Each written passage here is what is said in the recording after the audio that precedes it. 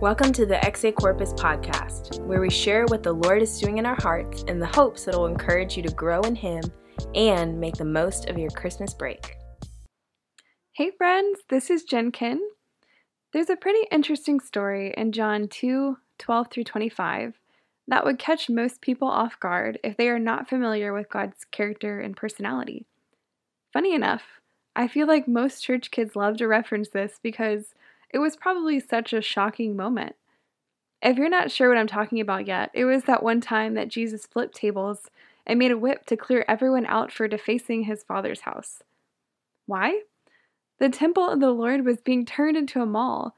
The place that should have been set apart for worshiping God became a place of buying and selling and worshiping money. Imagine with me for a moment that you were in high school, you and your family love the Lord and are very close.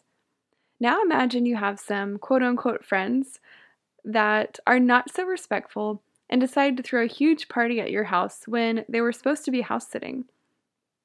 You come home, you see people strung out on drugs, drunk out of their mind, the whole 9 yards. Would you just casually smile, try to clean up the mess, and let the partiers go about their business? No! Anyone in their right mind would be angry. Even if you are not necessarily going to flip some tables, zeal for your family's house that's being destroyed and desecrated should consume you. After all, it's your home too, and you have responsibility in it. Now, what does that make you think about Jesus? Many people may say, "Oh, gentle Jesus, meek and mild, he would never hurt a fly." Not so. Jesus was fully God and fully man.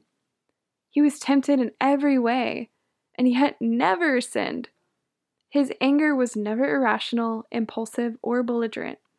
His character is consistent, but that does not mean as a man that he was void of emotion. When we place our emotions in their proper place, in God's hands, He redeems them all to their purposes for our good. I honestly cannot imagine a better way for Jesus to demonstrate the Father's heart in this moment than exactly how He did. We have to look at His heart, and in any given situation, our own heart. 1 Samuel 16:7 says, "Man looks at the outward appearance, the Lord looks at the heart." Jesus' motive and His action were completely pure. Just because we have all seen countless examples of others acting out from an impure or undisciplined heart does not allow for us to assume any of His motives or actions were impure, nor will they ever be. I can tell you there is nothing God is angrier about than sin, which is what separates us from Him after all. So what makes you angry? Is it a righteous anger or a selfish anger? Ask the Lord this question. What in my life is so important to me that I would get angry if it was taken away, disrupted, or shaken? Ask Him honestly if what you're most angry about is sin. If it's not, tell Him and allow Him to change your heart so that with God, you would hate sin, especially your own. He is the only one truly capable of searching our heart and purifying our motives.